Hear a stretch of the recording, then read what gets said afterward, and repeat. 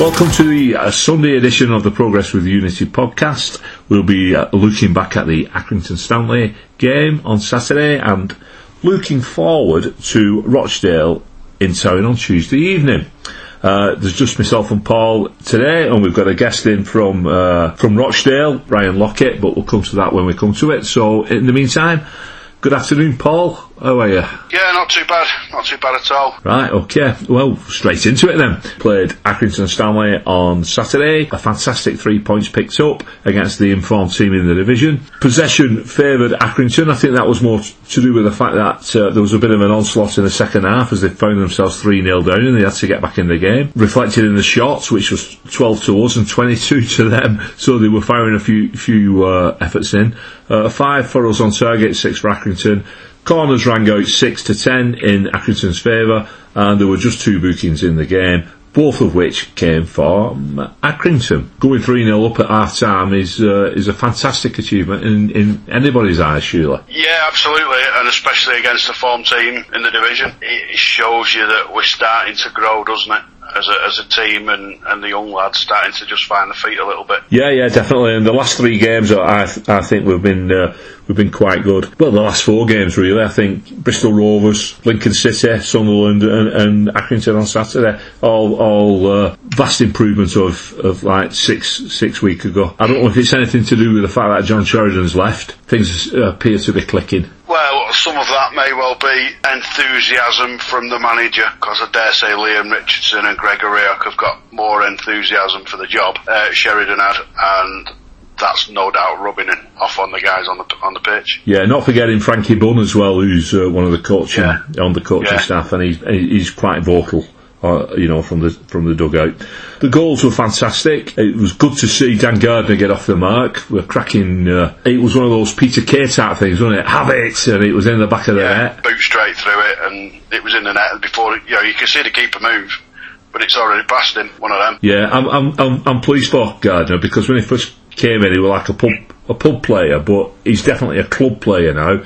It's obviously been out for a while, and I think with each game his fitness has improved and his play has improved quite considerably as well. It was good to see him get that goal. Also the penalty, we got a penalty with definitely inside the box. Will Keane smashed it home. Yeah, it's good to see him scoring as well. I think we could settle down, obviously the ownership situation, but they could settle down and look at like a half decent side in this division later on in the season. Yeah, it's looking that way. I've sort of done the goals in reverse order here. Like Dan Gardner was the third, the penalty, Will Keane's penalty was the second, and I've got written on my agenda Tom James's tooth. So it weren't his tooth that scored, it were it, but you know where I'm coming from there. Yeah, I mean, he took a boot in the face from the commentary of Ash and Tommy, and they were concerned that it was a head injury, which, alright, it's technically it's a head injury of sorts, isn't it? But he's put his head where it hurts, hasn't he? Absolutely. But it was, like you said, a very brave header. It was at the far post, and he dove in. He dove in where angels fear to tread. But it's his 4th goal of the season as well. For a full-back, for a low-scoring side, it isn't a bad return, that, I'd say, Paul. No, it's a good return for a full-back in a decent scoring side, isn't it? We're almost going through it again, aren't we, where we've gone through a period of it being a bit rough, and then on the pitch it just seems to be settling down a little bit, and players looking better than they did a few weeks ago, and you start to feel like it's your team again, but you've always got that dark cloud on the horizon, haven't you?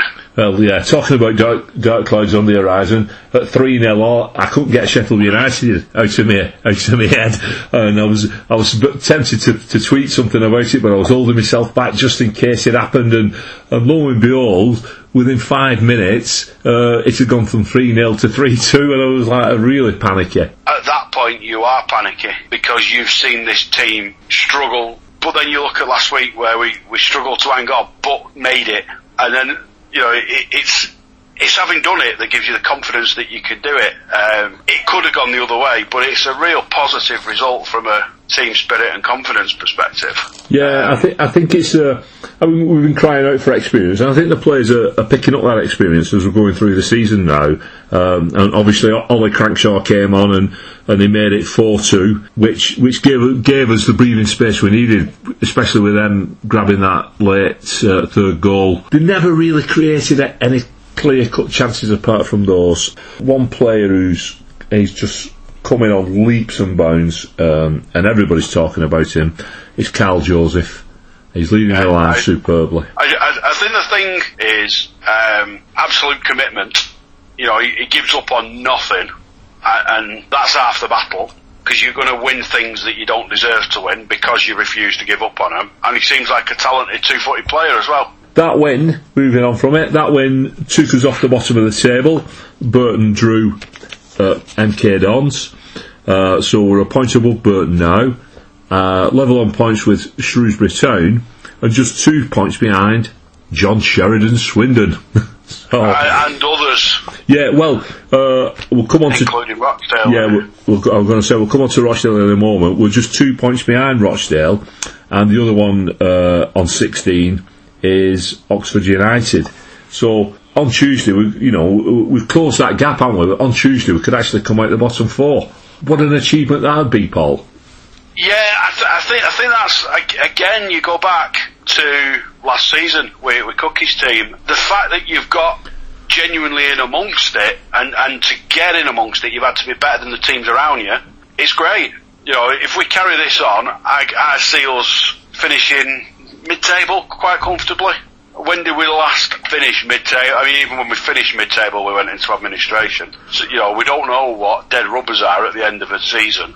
You know, we might get one game if we're lucky. It is. It's a lot more promising than what it was. You know, even just 3 or 4 weeks ago. So it's turned round, and I think a lot of that goes down to the staff at the club who's working with the players, the young players, and obviously to the young players themselves. Long may it continue. Tuesday evening, we've got Rochdale in town, as I mentioned before. An opportunity for us to possibly move out the bottom 4 with a victory, if we can manage that. It's another game for the lads. Building up to it, I managed to speak with Ryan Lockett from RochdaleFC.com, a podcast, and we'll have a little listen to what he says. Over to you, Ryan.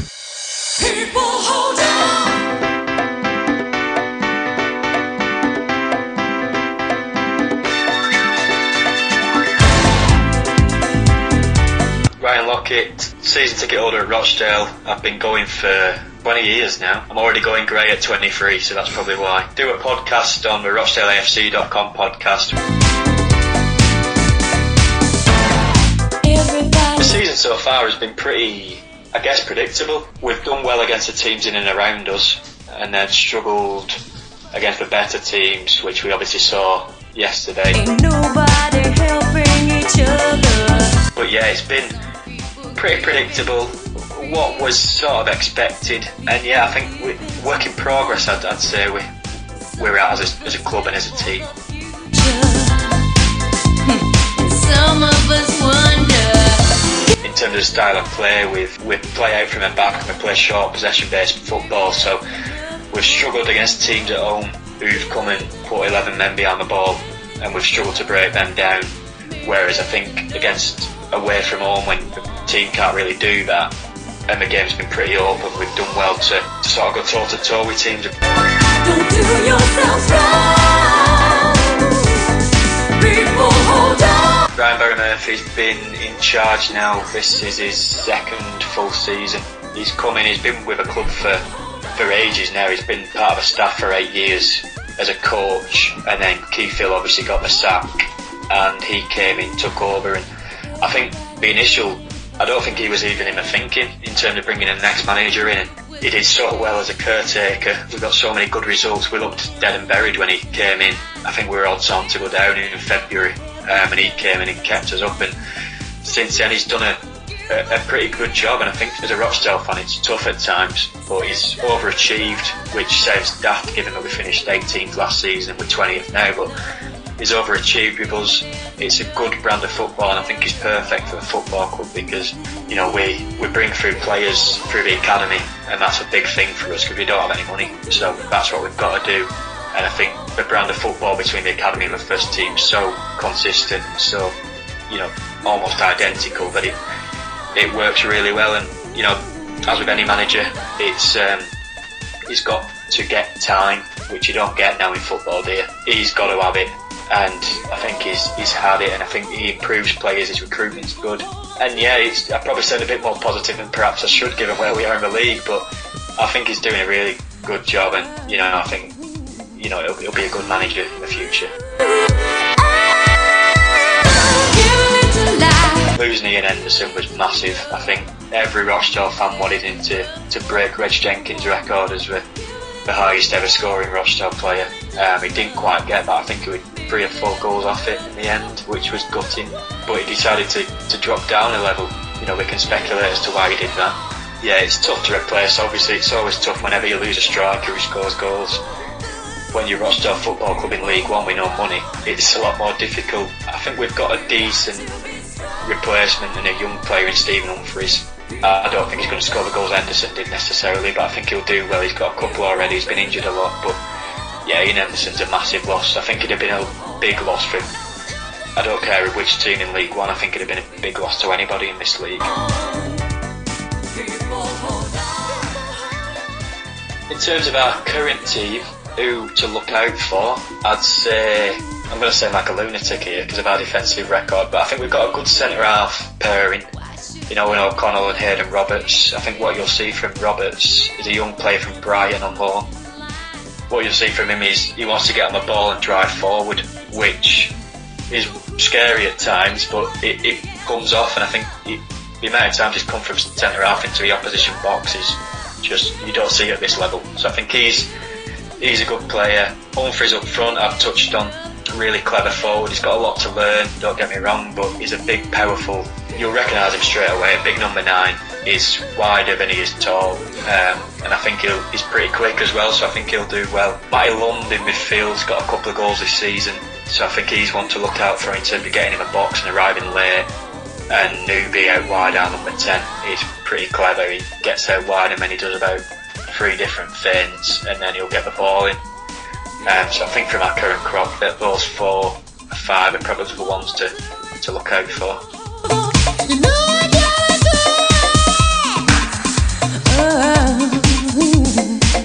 It's a tough one, this, because you're in good form and we're not. It depends how you play and what you come out and do to us. I think if you sit behind the ball, I think you'll beat us. I think if you come out and play, I think it could be pretty even. If you offered me a point, I'd take it. I'll sit on the fence and go 1-1.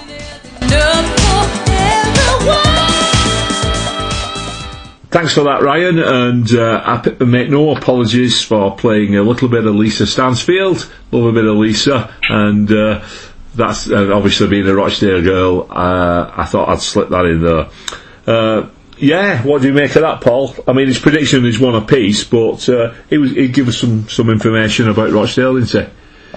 Yeah, I like a ball-playing centre-half as well, you know, that steps out, because I think it causes disruption in the opposition. We saw it ourselves, you know, I used to love it when Antolin Alcaraz used to step out, because it just throws the opposition shape. Interesting stuff about the manager having done as many years there as what he has, and been promoted up through the ranks, as it were. Interesting stuff, and again, you could argue that's the right way to do things. Yeah, he seems to like him as well, didn't he? He seems to be well in favour of him, even though, and for him being given time, even though they're not bouncing up the table. Yeah, I think sometimes, you know, we've seen it with some of our best managers have required time. Patience is often the right way to go. Everything was tinged with a hint of realism there with Ryan as well, because he's understanding the Rochdale, he kept saying, we're Rochdale with no money, so doing things the right way for him. And again, Ian Henderson, who was a massive hero down at Spotland, and the fans loved him. very synonymous with Rochdale, weren't they, Henderson? And I remember seeing him go to Salford in summer and thinking, ooh, they'll miss him. And obviously, he's really gutted that he's gone. Gutted that he's gone in the end, because it's not working out as you hoped, and it's not as good as being. But there's a certain Mr. Grigg at Sunderland who you could say all the same things about. So well and good going for the big pay packet, isn't it? I think you've got some information on previous games against Rochdale, Paul, for us. We've played Rochdale 27 times over the years, and since 1997, a 3-1 defeat at Scotland, we've won them all since then, which is good. I mean, the last two would be in 2018, in amongst the title race for Blackburn, and of course we played Rochdale twice within 3 weeks, beating them 1-0 at home and then beating them 4-1 away. That was the year that they had a good cup run, didn't they? And their pitch was an absolute mess as well in the November-December. I remember that game at Scotland. I mean, like you said, they'd had a good cup run. They played Spurs, haven't they, in that run? Yeah, I mean, they finished quite low down the table, but they were in relegation for a long time that season. But they were in relegation with about 5, 6, 7 games in hand. A ridiculous number of games in hand. Beat them 4-1 at their place. When you look at the team names for that starting 11 of that last game, you can cry. Walton, Byrne, Dunkley, Dan Byrne, Callum Elder, Max Power, Sammy Morsey, Gavin Massey, Michael Jacobs, Powell and Grigg.